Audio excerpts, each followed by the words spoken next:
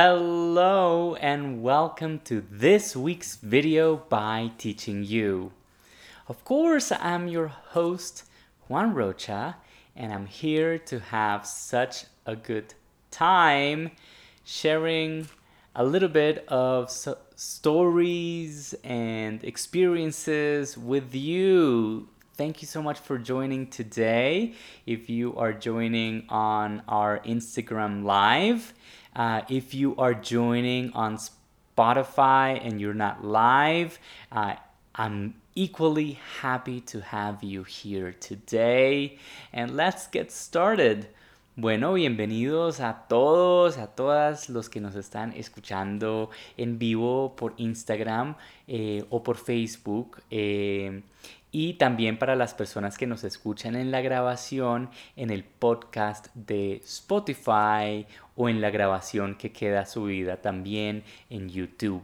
Mejor dicho, cualquiera que sea la plataforma que están utilizando para escucharnos, pues bienvenidos y bienvenidas. Estoy muy contento de estar aquí con ustedes compartiendo una nueva historia, nuevas anécdotas, nuevas estrategias para aprender inglés de manera no tradicional, de manera efectiva y bueno, vengo a contarles muchas cosas el día de hoy.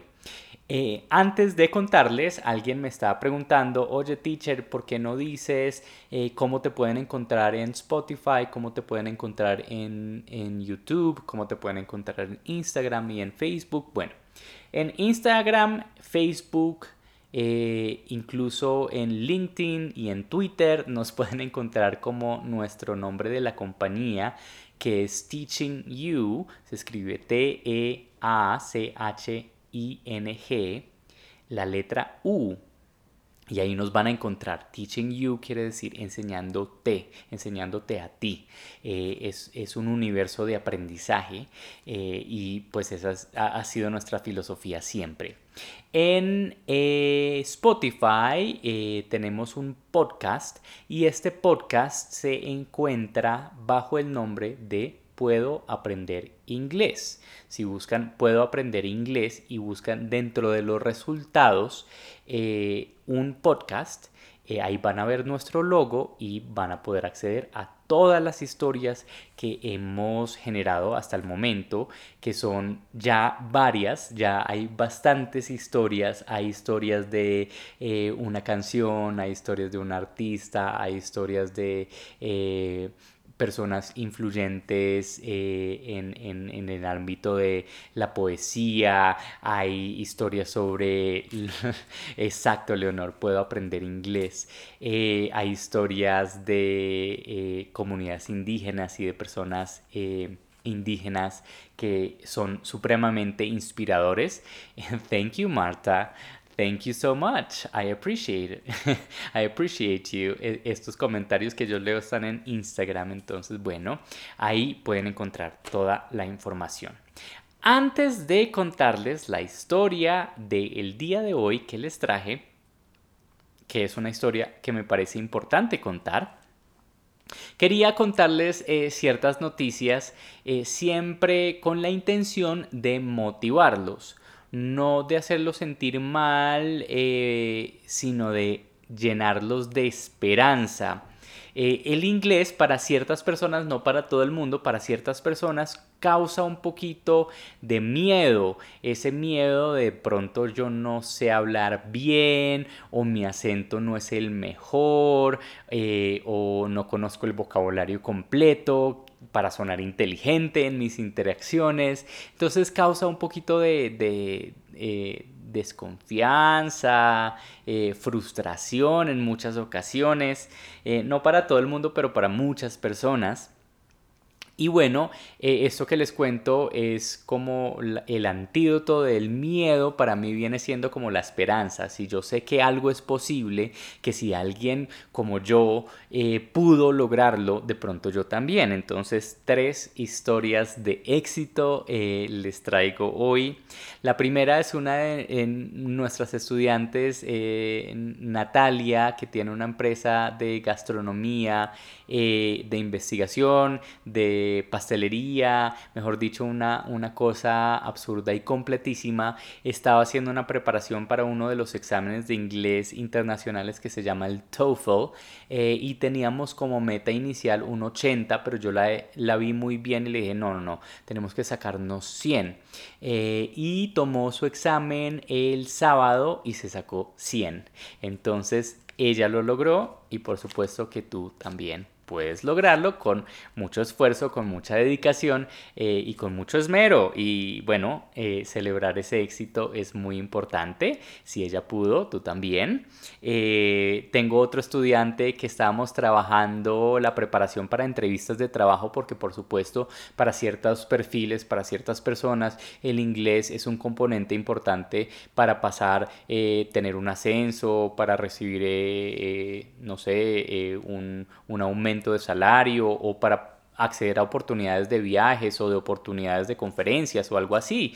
Entonces, con este estudiante estábamos trabajando la preparación para las entrevistas de trabajo, y efectivamente le dieron un trabajo, se ganó el puesto, es un puesto que pues le mejora las condiciones de vida, y por supuesto eso se debe a su esfuerzo, a su compromiso, pero si él pudo, tú también.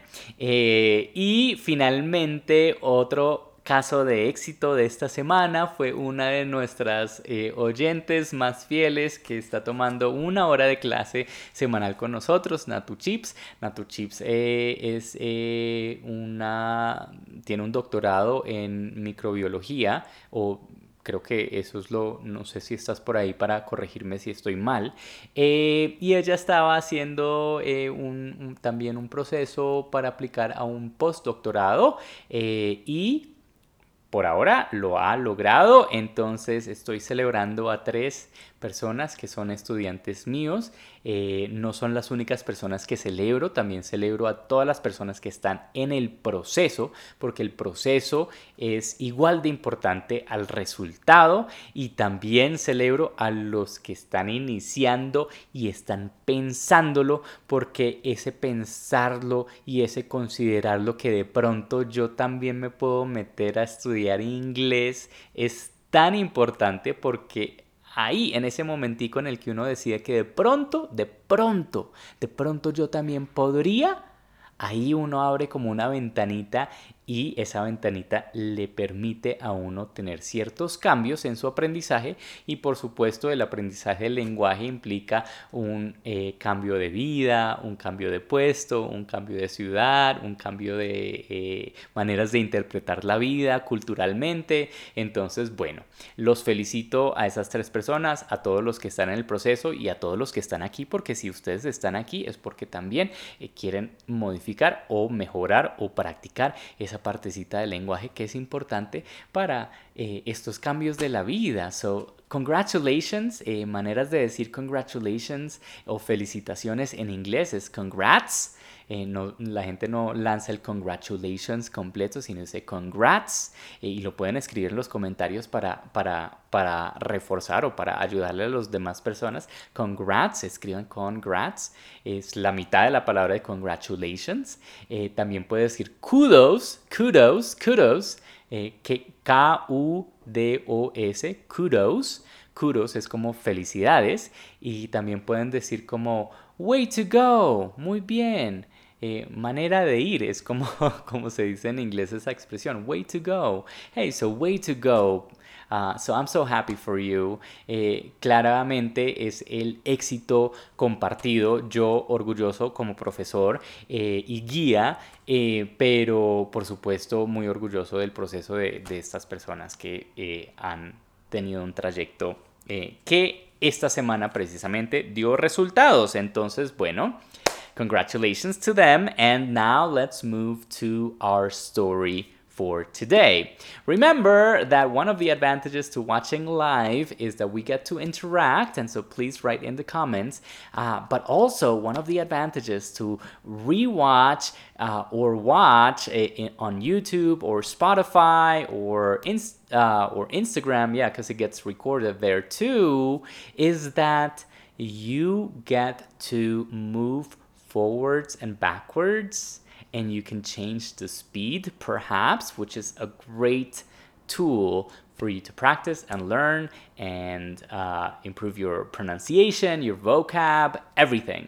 Okay. Entonces, una de las ventajas de ver este programita en vivo es que pueden escribir en los comentarios y podemos interactuar y me pueden lanzar preguntas. Pero también una de las ventajas de verlo en YouTube, en Spotify, en Instagram, porque queda grabado, es la oportunidad de avanzar o retroceder, sobre todo en YouTube y en Spotify, que tienen también adicionalmente la opción de escucharlo más lento, más rápido, y eso les da la oportunidad para practicar la pronunciación, el vocabulario, mejor dicho, todo.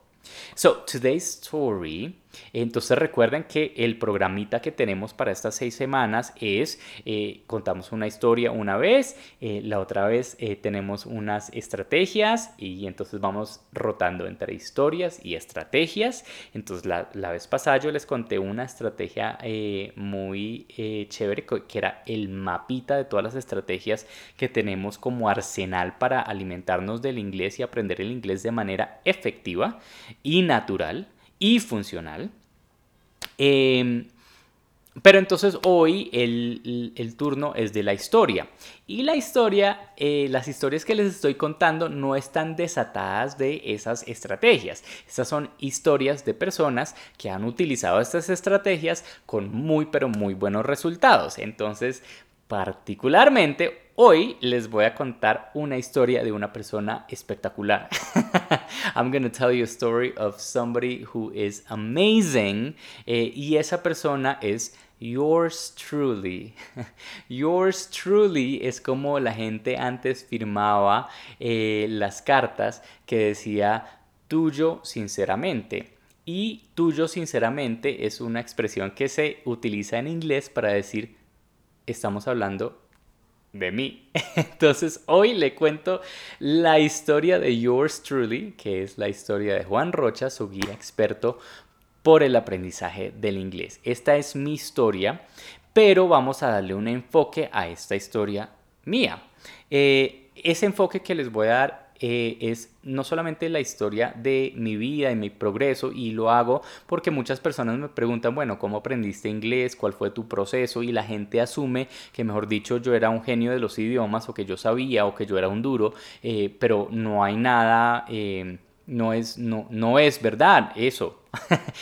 Para mí no fue tan orgánico, no fue tan fácil y fue un gran reto aprender y me demoré muchísimo tiempo en perfeccionarlo.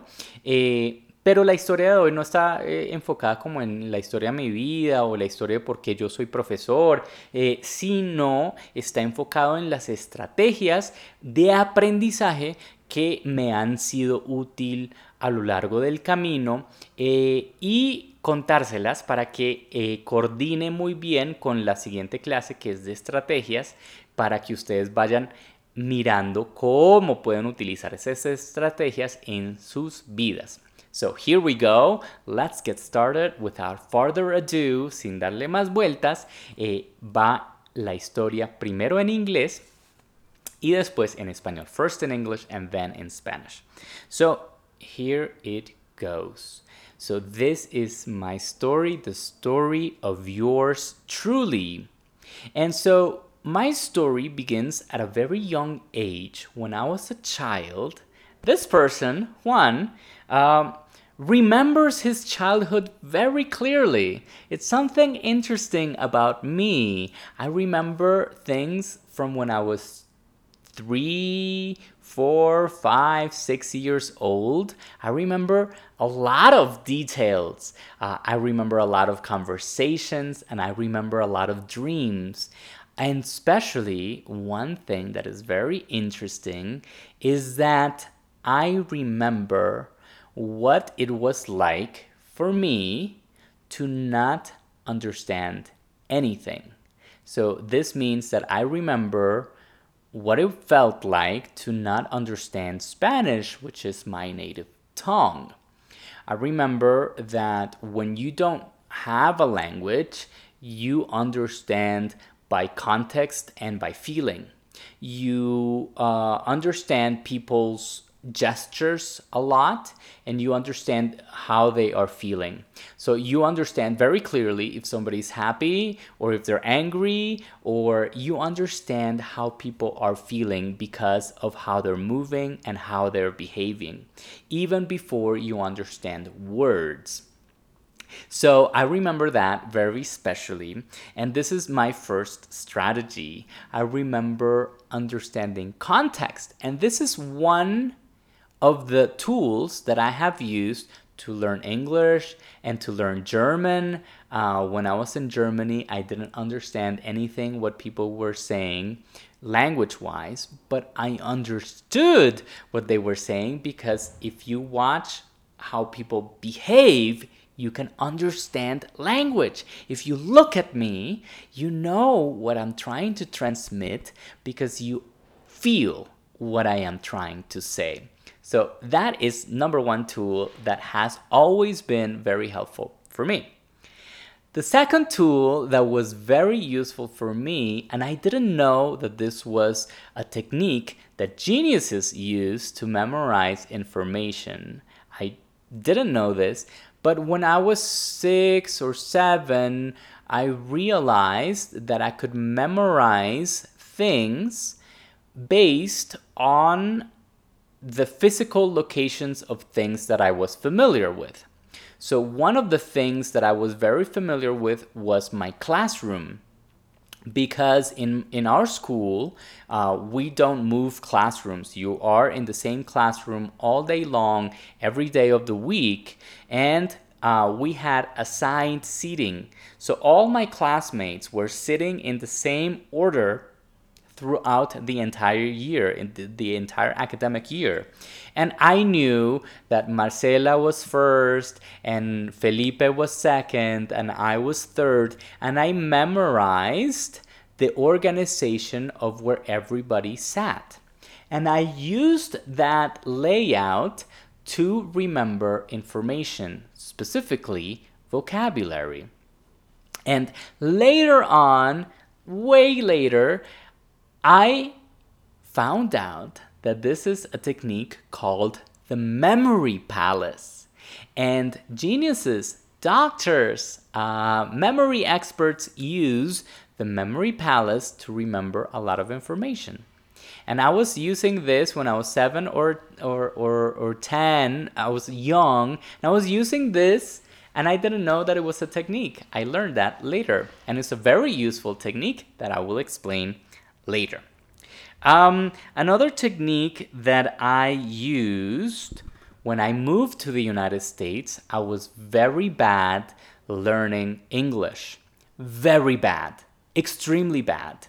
My teachers were like, oh my God, this boy, he doesn't understand anything.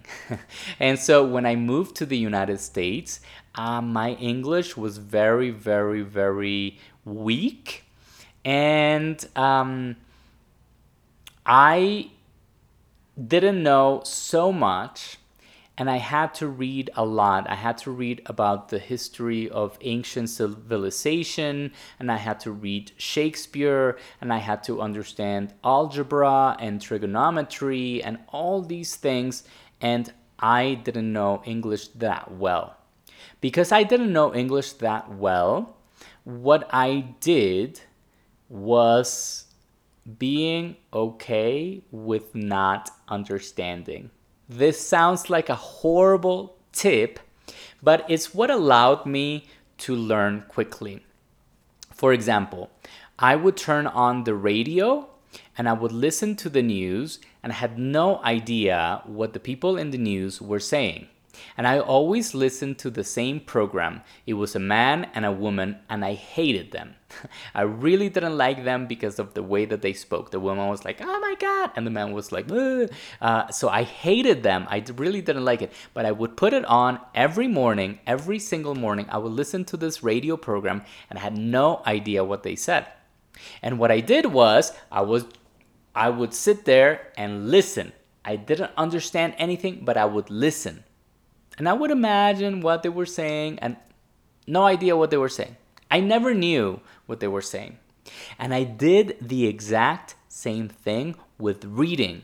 I would take a book and I would read, and read and read, and I had no idea what the book was saying, and I was okay with that. Somehow, the brain, as the amazing machine that it is, started somewhere along the way to understand more and more and more. Don't ask me how, but it just does. Just sit there and absorb. The next strategy that I used very effectively was drinking water. Later, when I learned English, I learned English very quickly. In about 3 to 6 months, I learned because I was doing everything in English. And so the exposure was very helpful. But after I learned English, then you have to perfect. You have to perfect your pronunciation and your language. And you have to use language that is more advanced. And so when I got into college, I studied finance and economics and business, international business. And so a lot of the concepts that I was learning involved a lot of memory and a lot of reading. So when I was in college and university and I had exams, what I used to learn information was drinking water. I learned that drinking water helps you to absorb information. What? Drinking water? Being hydrated? Yes. Drinking a gallon of water when you are studying improves your ability to remember and absorb and digest that information. I don't understand the mechanism. I don't understand how it works, but I know that it works. So drink your water when you're in this live. Drink your water when you're listening to these stories. And 2 more strategies. One strategy that I love to learn is humor. Sarcasm. Humor is super important to remember information in the long term. If you make a situation really funny, then you will remember it. When I was learning geography and I had to memorize the capitals of the different countries and the location of different countries, I would make little jokes about the name of the countries. So, for example, Norway, Sweden, and Finland are countries in the north of Europe. And to remember the organization from south to north, from left to right, I made a funny expression that is no, shit, fuck. And these are 3 bad words. But somehow that was funny to me when I was in school, and it helped me remember. So I always remember what is the organization. Norway's over here, Sweden is over here, and then goes Finland. And I will never forget because of this situation that I imagined in my head. Later, I would find out that these are all techniques that geniuses use to learn information. And that's why I consider myself a genius. I'm kidding. I'm not a genius. Anybody can do this. And then the last technique that I used to learn information, and this might surprise you, actually is teaching. Teaching is the best way to learn because you cannot teach something that you don't understand. And to be able to teach things, you have to be able to simplify them. And if you can't simplify things, you don't really understand them. So this is my story and how I have been successful at learning despite having problems with reading and understanding language and being really slow and picking up information when I was young. So I hope that you liked my story in English, and now I'm gonna tell it very quickly in Spanish. Entonces, esa fue la historia de yours truly, mi historia, con el aprendizaje en inglés. Entonces, ahora se las voy a resumir en español.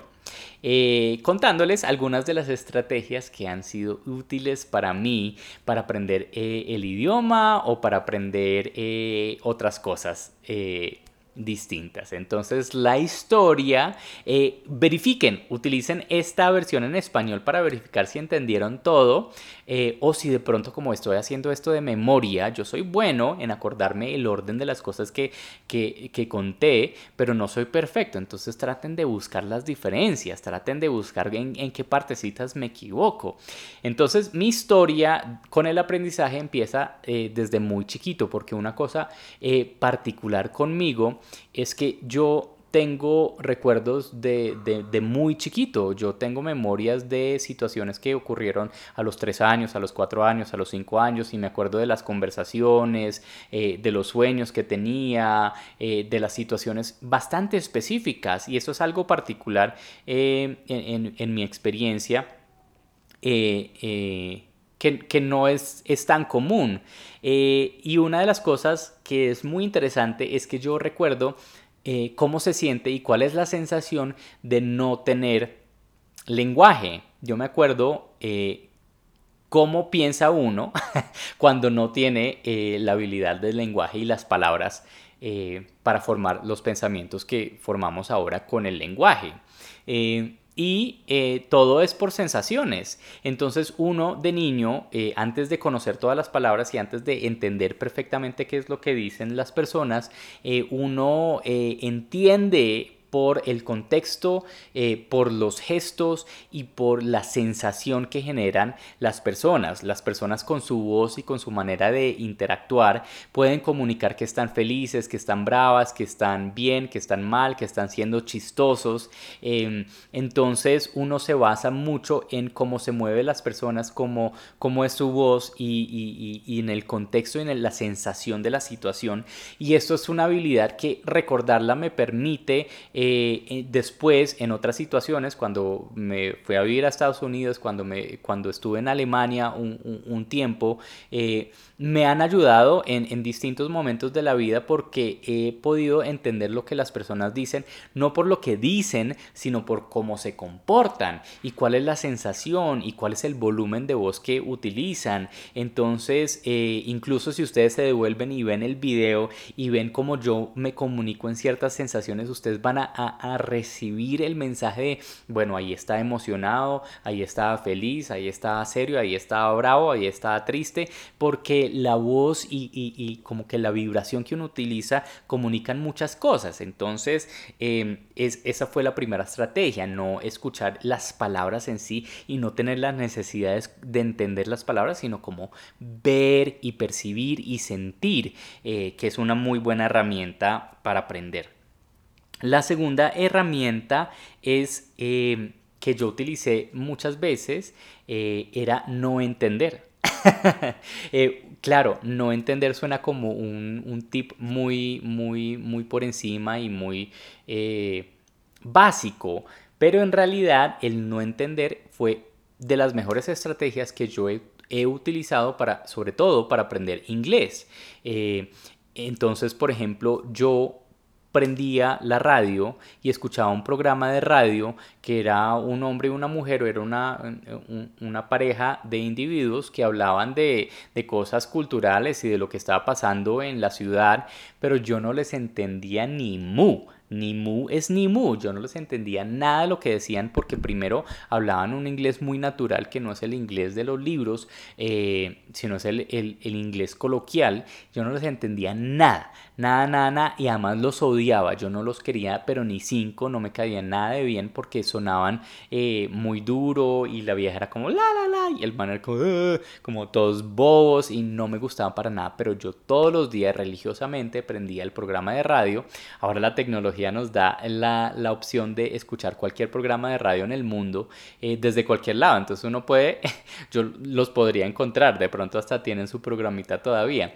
Entonces yo los escuchaba todas las mañanas religiosamente y yo no les entendía nada, pero yo no apagaba el radio porque yo no entendía. No, yo seguía escuchando así yo no entendiera nada. Yo me sentaba ahí o me quedaba dormido escuchándolos, y lo mismo hacía yo con la lectura. Yo tenía que estudiar cosas cuando me fui a Estados Unidos, cosas cosas que yo no tenía ni idea. O sea, la historia de las civilizaciones antiguas, Shakespeare, álgebra, trigonometría, me tocaba leer un montón de cosas para el colegio que yo no conocía ni dominaba el lenguaje. Entonces, como era tanto lo que yo no sabía, pues no me podía poner a buscar cada palabra en el diccionario, pues porque nunca iba a terminar. Entonces lo que hacía yo era cogía el libro y yo leía y leía y leía y leía sin entender.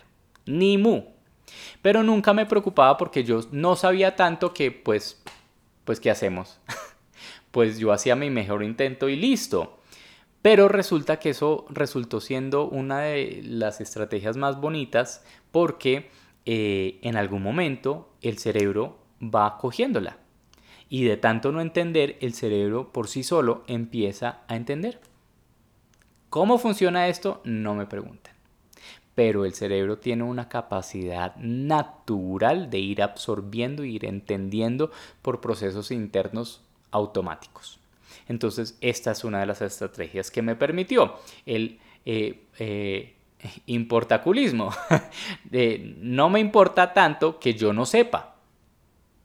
Y me mantengo ahí y leo y escucho así yo no entienda nada.